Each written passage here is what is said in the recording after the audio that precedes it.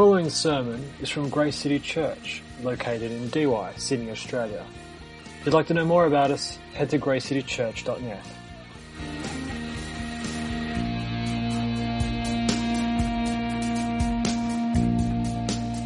Okay, and I'm going to talk on the theme of grace in history and grace now. Just by way of introduction to this, as a church, you've understood and been very strong in teaching about God's grace. So strong that you make it part of your name. Now I know Grace City Church. Now, to be honest, not every church that has its grace in its name is full of grace. Sadly. But I know that for you, you laid the foundation of grace, and I think you changed your name to Grace City Church. So that's okay that way round. But I want to make sure that this core value that's reflected in your name, I want to teach on it again from a different perspective. Because now, in Australia, as in many parts of the Western world, as we reach out to a largely post-Christian generation, we're very much like times of the New Testament now. Because there, Christianity was a tiny minority to start with, but it didn't do them any harm. They were very effective. And we're now, in the West, living in a largely post-Christian generation, and therefore, our need to show grace to society around, to people we reach who have often little background of Christian truth and morality, is going to test us as churches. You see, in our history as a family of churches, grace has been restored to make sure that those in the church live free of legalism and enjoy the presence of God and experience His undeserved love and favour. That's what grace is.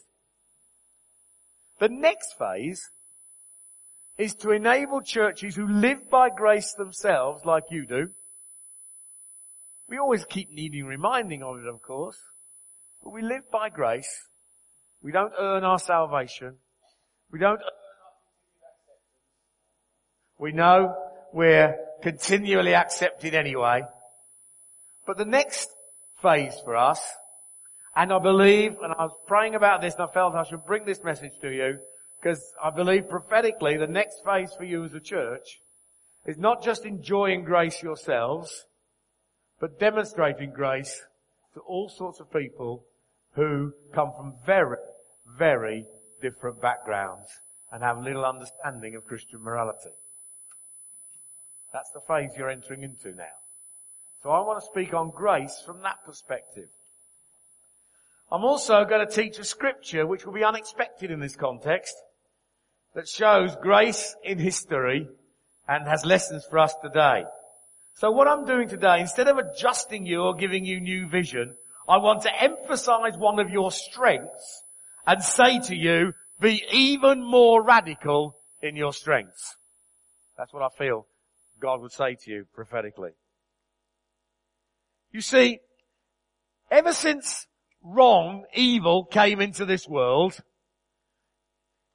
which the Bible speaks about right at the beginning when it tells the story of the Garden of Eden and Adam and Eve, God has one plan throughout the history of the Bible to put everything in this earth right through Jesus Christ, Israel's Messiah. Now, this book, the Bible, consists of two parts. The Old Testament and the New Testament.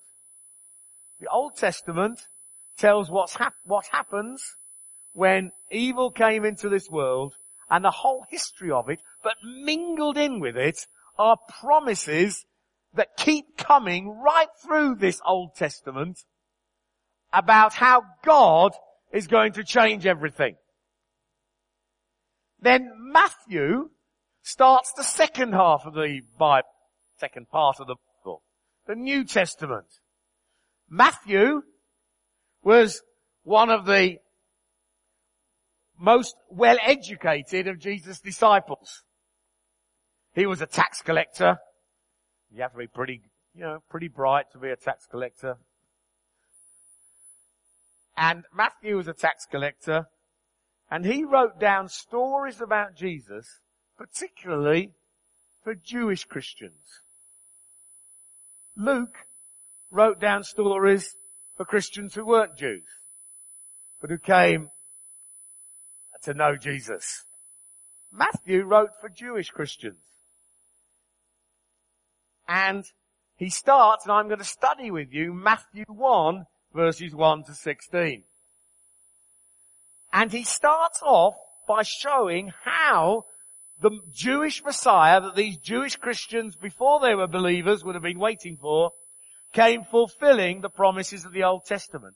And started in what would be a very strange way to us, with a list of names, which we call a genealogy. Now, I don't know about you, but many Christians read the Bible reasonably systematically. Maybe you do, maybe you don't, maybe you just pick out odd verses. I recommend you read it systematically. But if we do read it systematically, when we come to Matthew chapter 1, we think to ourselves, oh, that's okay. Just a list of names. We can skip through that quite quick. Have more time over breakfast this morning. Because we've just got to read this list of names. And it's a bit strange to us. In fact, it's a rather boring start to this wonderful New Testament. But that actually, is that because of our culture, which isn't terribly interested in things like that. But to the Jewish hearers, it was full of meaning because every name would represent a story that they would have been familiar with. And writing genealogies was very popular. It still is in many parts of the world. I met in Moscow recently a young man who'd been converted to Christ from Islam. He came from Kyrgyzstan. Now you all know where that is, so I don't need to explain it to you. But just for the one or two that may not, it's right in Central Asia. The capital is Bishkek, which again, I'm sure you all knew. Yeah. Well, this young guy from Kyrgyzstan, while he was in Moscow, had found Jesus in the New Frontiers Church there. And he decided to send his mother back in Bishkek a present of an Injil. Now you all know what an Injil is, don't you? It's the New Testament according to the Quran. The Quran describes the New Testament as the Injil. So when we work in the Muslim world, or when we're talking to Muslims, we always talk about the Injil. And he sent an Injil to his mother in Bishkek. She wrote a letter to him back. She said, what a wonderful son you are. Nice to get a letter from your mum like that, isn't it? What a wonderful son you are. You know how much I love genealogies. And you sent me a book that starts with one. See? But for us, it's often not quite like that. In fact, and I want to read a quote from Tom Wright. He said this: the average modern person who thinks maybe I'll read the New Testament is puzzled to find on the very first page a long list of names he or she has never heard of. But it is important not to think that this is a waste of time. For many cultures, ancient and modern, and certainly in the Jewish world of Matthew's day, this genealogy was the equivalent of a roll of drums. A fanfare of trumpets. You didn't have a trumpeter here, so I did. And the town crier calling for attention. Any first century Jew would find this family tree both impressive and compelling. Like a great procession coming down a city street. All eyes are waiting for the one who comes in the position of greatest honor, right at the end.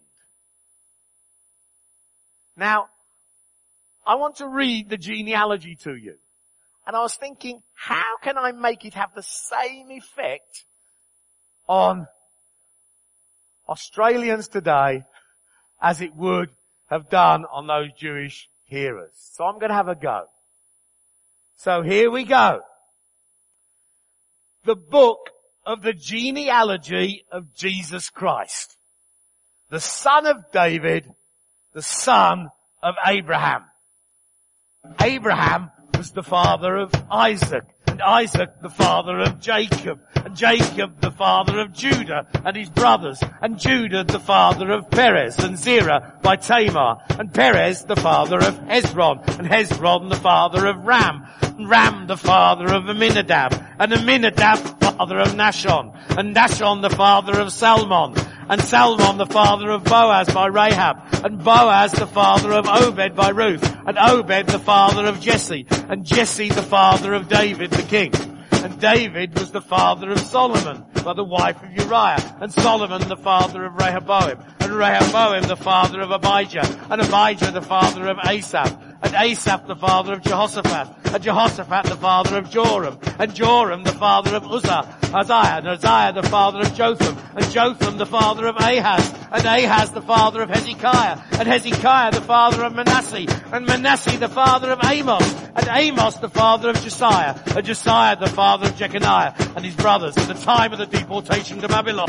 And after the deportation to Babylon, Jeconiah was the father of Shealtiel, and Shealtiel the father of Zerubbabel, and Zerubbabel the father of Abiud, and Abiud the father of Eliakim, and Eliakim the father of Azor, and Azor the father of Zadok, and Zadok the father of Achim, and Achim the father of Eliud, and Eliud the father of Eleazar, and Eleazar the father of Mattan, and Mattan the father of Jacob, and Jacob the father of Joseph, the husband of Mary, of whom Jesus was born, who is called Christ.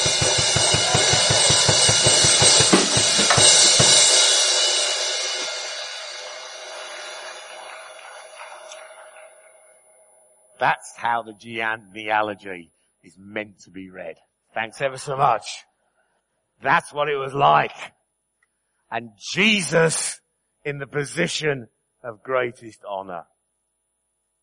So, what would have been the reaction of the original hearers? You see, the job of every preacher is not to make up new things, but is to let the Bible have the same impact on the hearers today as it would have had on the original hearers. That's the job of a preacher. So you have to understand what was the reaction on the original hearers and how is that today. Well, on the one hand, the original hearers say, this is wonderful. God has fulfilled his promises to Israel. The Messiah has come. And this is Matthew's primary intention. Every promise to transform the world, overcome the devil's power and all evil, bless the nations, and demonstrate God's gracious rule is now fulfilled in Jesus Christ, the Messiah. It's the theme of Matthew's gospel. On the other hand, it's a very strange genealogy for people. That's weird. Now, ladies, please excuse me. But one reason was because 4 women were mentioned. And that was very unusual in a genealogy in those days, because they hadn't yet understood, because the Messiah hadn't yet come, that men and women are equal in Christ. And genealogies virtually never had women in them. Now, if the women had been the mothers of the nation, Sarah, Rebecca, Rachel and Leah, that would have been okay. But the women mentioned here very deliberately were Tamar, Rahab, Ruth, and the wife of Uriah. Why were these women picked out? And the people listening, the Jewish listeners, would have thought, why is he mentioned then? They were all foreigners. And that wouldn't have helped. And each brought to mind, remember, the Jewish hearers would have known the Old Testament very well. So as soon as any of these names were mentioned, they would immediately think of the story. And each of these women brought to mind a rather uncomfortable story in the Old Testament. Well known to the original hearers, even if slightly disgusting to them. Little known to us, even if Christians, because they're not the stories we tend to teach about. Except perhaps Ruth. The Old Testament's full of stories. Many of them quite strange. Many of them would make us feel uncomfortable. Culturally distant. And not the bedtime stories you would read to your children.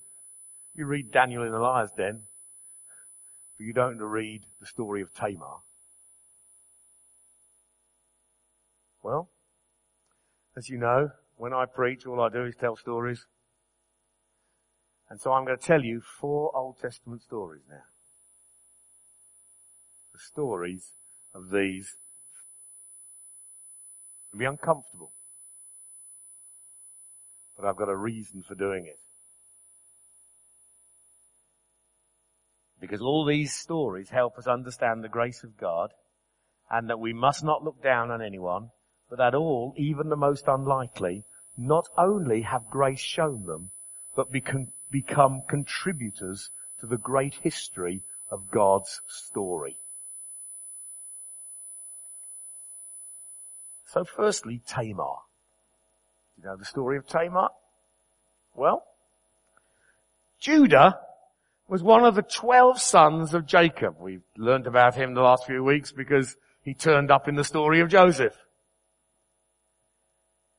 When still a teenager, Judah left his home and his brothers and married a Canaanite woman, totally contrary to what was thought right for the descendants of Abraham. He had 3 sons very quickly. And as the eldest became a teenager, Judah arranged a marriage to this woman Tamar, who was also Canaanite. Because often got married younger in those days. And before having children, the eldest son died. Now, in cultures of that time, including the culture of the Old Testament and many other cultures around, they had a concept called, and this is, you might say, I'm still telling the story, we've got to understand the background of the story. They had a concept called levirate marriage. And what is that? What it means is, if the eldest son got married and he died, then the next brother had to marry his widow. You know, many people would be quite thankful we don't have that today. But that was the way they did it. And also, when the brother had married the widow, often taking her as a second wife, the children would legally, for the purposes of inheritance, be sons of the dead brother and not the living brother's sons. So Tamar was given to Judah's second teenage son, called Onan. And Onan didn't like this rule, so he used an unreliable but on this occasion effective method of contraception. And we get one of the most awkward verses in the Bible, but we read it.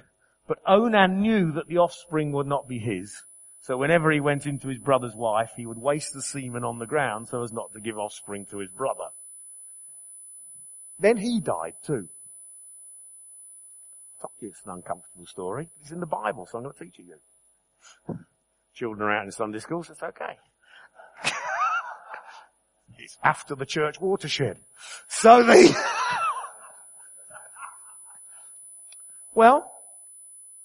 The third son was a bit younger. So as not to give her to his third son, it's a bit risky, 2 had already died by being married to Tamar, Judah sent her away to her father's house. Some years later, Tamar thought, how can I have children? Now the story gets worse. So she dressed as a prostitute and waited till Judah came past. Probably drunk from sheep shearing celebrations, certainly away from home. He went into her, not recognizing her because she was veiled. Prostitutes were all veiled then. Because he didn't have the agreed payment with him, left his seal with her. That's how he signed his documents, with his seal. And he left that with her because he didn't have any money. Well, the agreed, it was giving sheep and things. Okay. Well, she became pregnant. And it was told Judah, who was still technically responsible for her, even though he'd sent her away, your daughter-in-law is pregnant.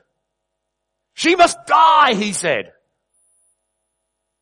She came to him and said, the father of my child is the man whose seal this is.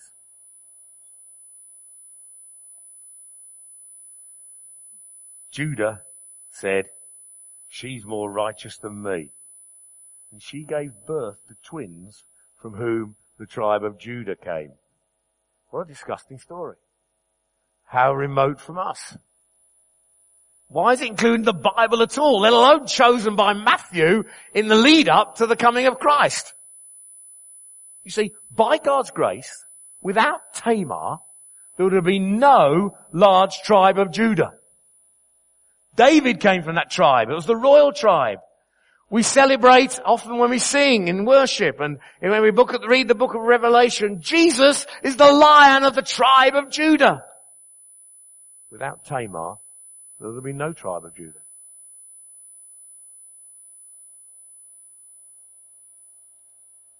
A woman despised, tricking her father-in-law, incest, yet God's grace works through her.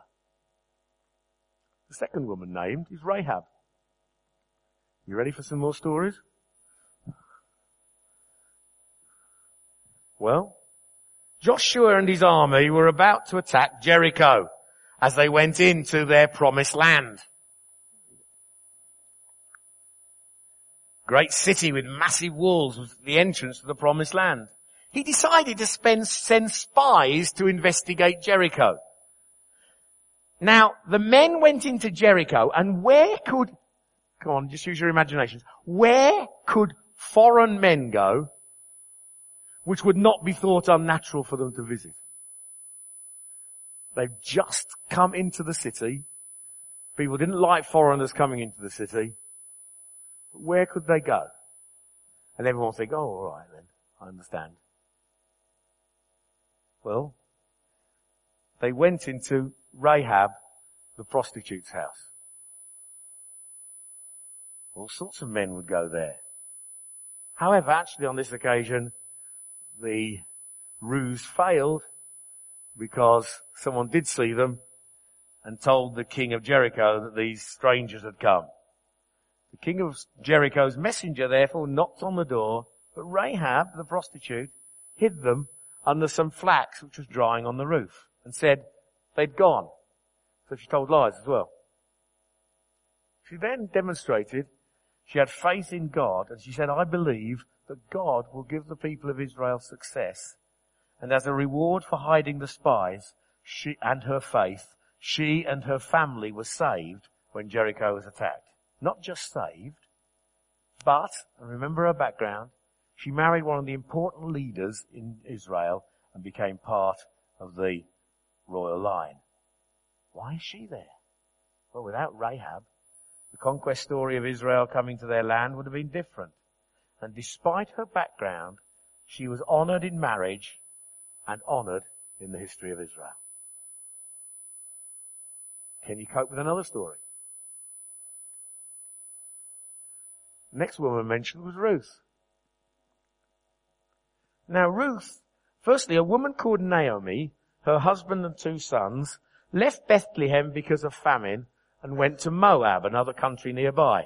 But Moab was an enemy of Israel, and so much so because they'd been inhospitable to them, there was very clear commands about Moabites. It says, no Moabite may enter the assembly of the Lord. Even to the 10th generation, none of them may enter the assembly of the Lord forever. So Moabites were particularly despised of all the foreigners around. The 2 sons of Naomi and her husband married Moabite women. Then the father and 2 sons died again. No children. Distressed, Naomi and her daughter-in-law Ruth returned to Bethlehem. The other daughter-in-law stayed in Moab, but Ruth identified as the people of God. She said, for where you go, to her mother-in-law, where you go, I will go. Where you lodge, I will lodge. Your people shall be my people, and your God, my God. Even though they said no Moabite could even come in. So she broke through all that prejudice. But how to find a husband? She had to raise up children for her dead husband, but there was no brother left to marry her, so we couldn't have that one again. But there was a close relative of Naomi's called Boaz, a rich farmer. And Ruth used to glean in his fields. Now gleaning, basically, in those days, as part of God's mercy to the poor, if people gathered fruit from their orchard or grain from their fields, they didn't take all of it. They always left some so that the poor could pick it up.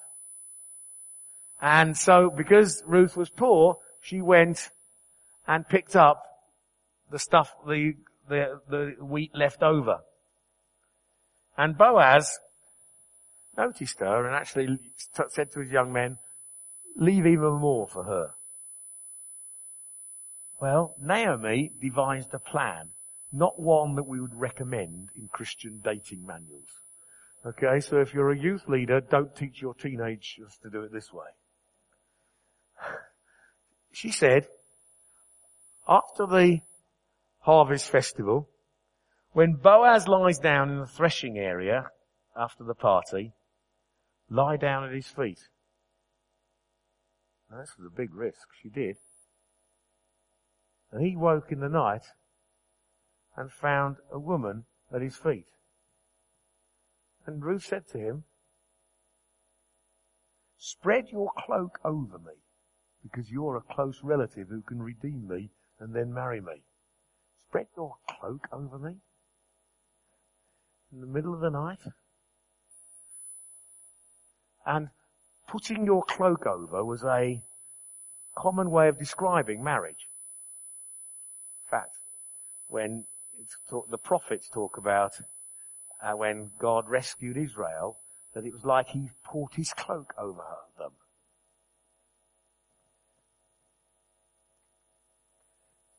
Boaz, who was wiser, said, go back to sleep, we'll arrange it properly in the morning. Okay? And this he did. So Ruth, a foreigner, daring to hurry along the process of marriage, yet again honoured in this genealogy for her determination and passion for the people of God. Fourth, the wife of Uriah. Now, he doesn't even mention her name. Uriah was a Hittite. Again, not from Israel. He was a great soldier in King David's army. His wife was called Bathsheba. Now, the army had gone to war, but David, who should have gone with them, stayed at home, went onto his roof, and somehow saw Bathsheba bathing. She was very beautiful. David sent for her, had sex with her, and she got pregnant. Then David sent for Uriah, and to cover himself up, he said, go home to your wife. Uriah refused. He said, I'm a soldier on duty. I can't go to my wife. David even got him drunk, but he still wouldn't. So David sent him back with instructions to the general to pull back and leave Uriah isolated when they attacked the city, so that he got killed. David then married Bathsheba. An appalling story. So it's not much fun this morning, is it? In this genealogy reminded the original hearers not only of Bathsheba, but the weakness of David. Even the heroes of faith were weak and sinful, but God's grace was at work, turning this situation to contribute to God's overall plan. And these were the only 4 women mentioned in the story, in the genealogy. So there's you are. 4 stories from the Old Testament. Great stories, disgusting stories, but stories that demonstrate God's grace. So what does this teach us? What do these stories teach us? Firstly, they teach us God's grace is more than equal to anyone's failure. God's grace is more powerful than anyone's failure and can turn our failures for good. The hymn Amazing Grace that we often sing was written by John Newton, who lived just a few kilometers from where I live now, was a slave ship captain who found the grace of God and then influenced William Wilberforce, who abolished the slave trade. Who did God choose to influence William Wilberforce? A previous slave trader who got saved. The purpose, and see, these people were not just saved and somehow scraped into the kingdom and were allowed to sit in the back row of the church. But they say, no, come right down to the front. You have a mighty role in God's plan. Nobody must be discounted, this teaches, either on racial grounds or because of their background or past wrongdoing. Grace must be shown to all. We must take that attitude as Christians, as we engage with a society that has largely given up Christian values. We must honor all, see the potential of all, and believe that God's grace and the power of the Holy Spirit can change us and in our attitude and them in who they are so that they can live as examples of godliness. We must believe that, and we must never show discrimination or disgust on any basis. Praise God, we're largely free from racial discrimination in the church now, in our churches anyway. Tragically, for generations, the church perpetuated racial discrimination. Horrible. I once went to the slave forts in Ghana. And there in Ghana was where they used to send all the slaves into the boats. And there was a small room where hundreds were packed in. And on top was a Roman Catholic church. And then, when the Protestants took over, instead of abolishing the slave trade, they actually made it worse. And they built a Protestant church because they couldn't worship in a Roman Catholic church, and that was on top of the slaves as well. I thought, oh.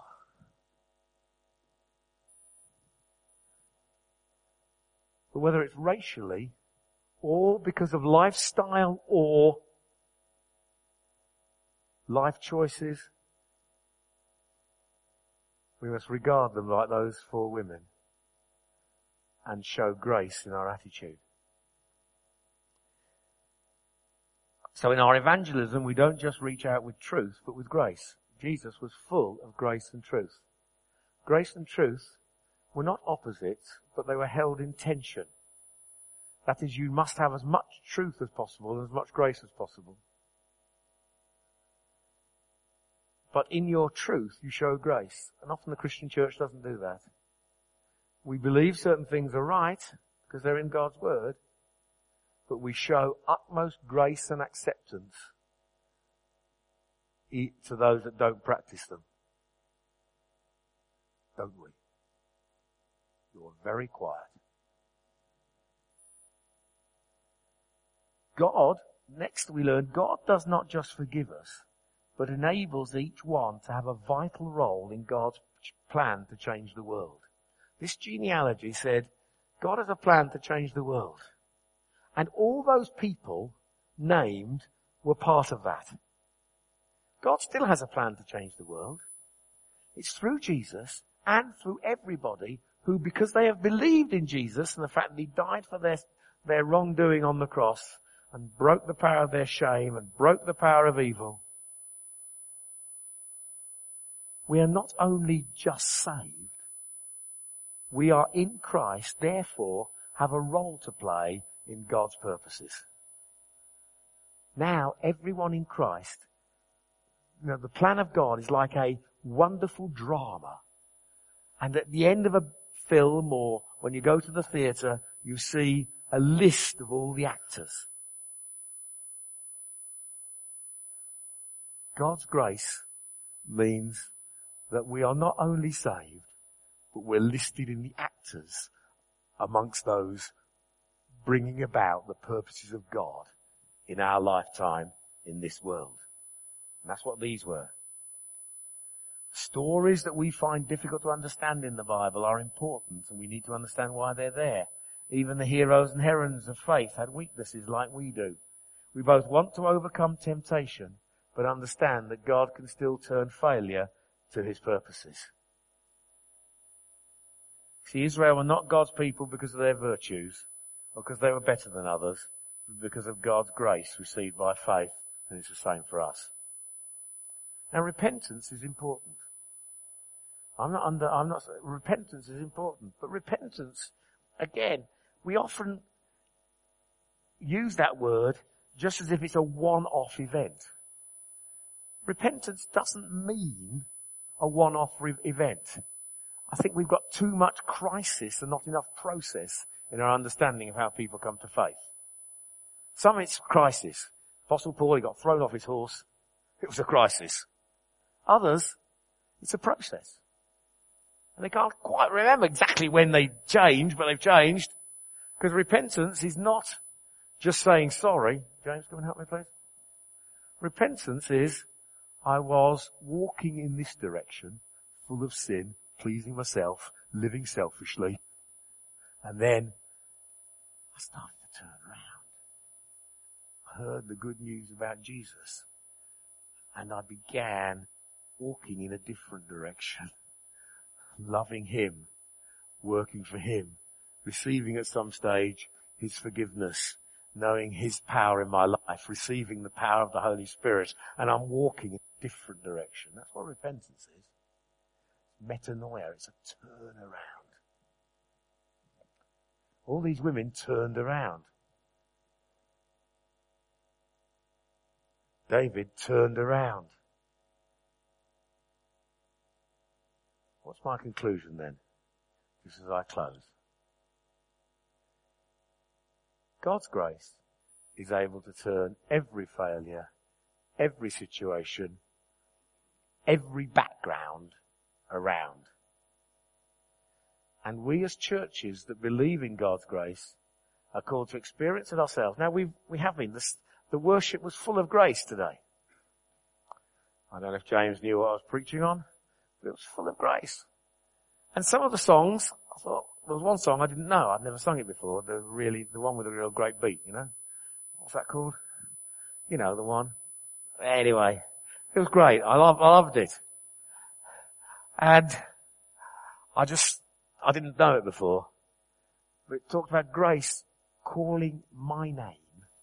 See, grace involves us in the accomplishment of God's purposes. And every person you meet, whatever their lifestyle, whatever their orientation, whatever their background, you show God's love to, because they are possibly those who will one day so demonstrate the grace of God that they become a mighty part in the fulfillment of his plan. That's how you look at people. Do you understand? And I'll say to you as a church, you're going to enter that season. I feel, when I prayed about what message, I have preached about from this genealogy before. I've done the drums before. No, I didn't do the drums. I've always had a drummer to do the drums. If I did the drums, it would be absolutely terrible.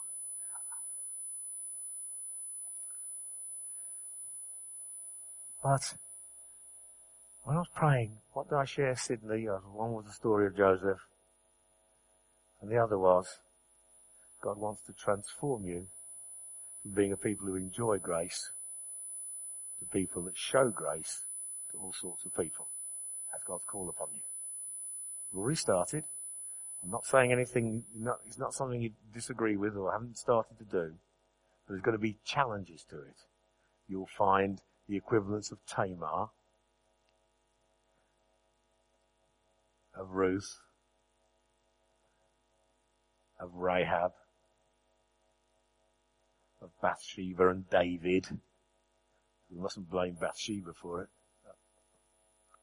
although she probably was bathing in an inappropriate place. But you will find them. When Jesus was here, he showed grace to all sorts of polar opposites. I think I mentioned this at the camp.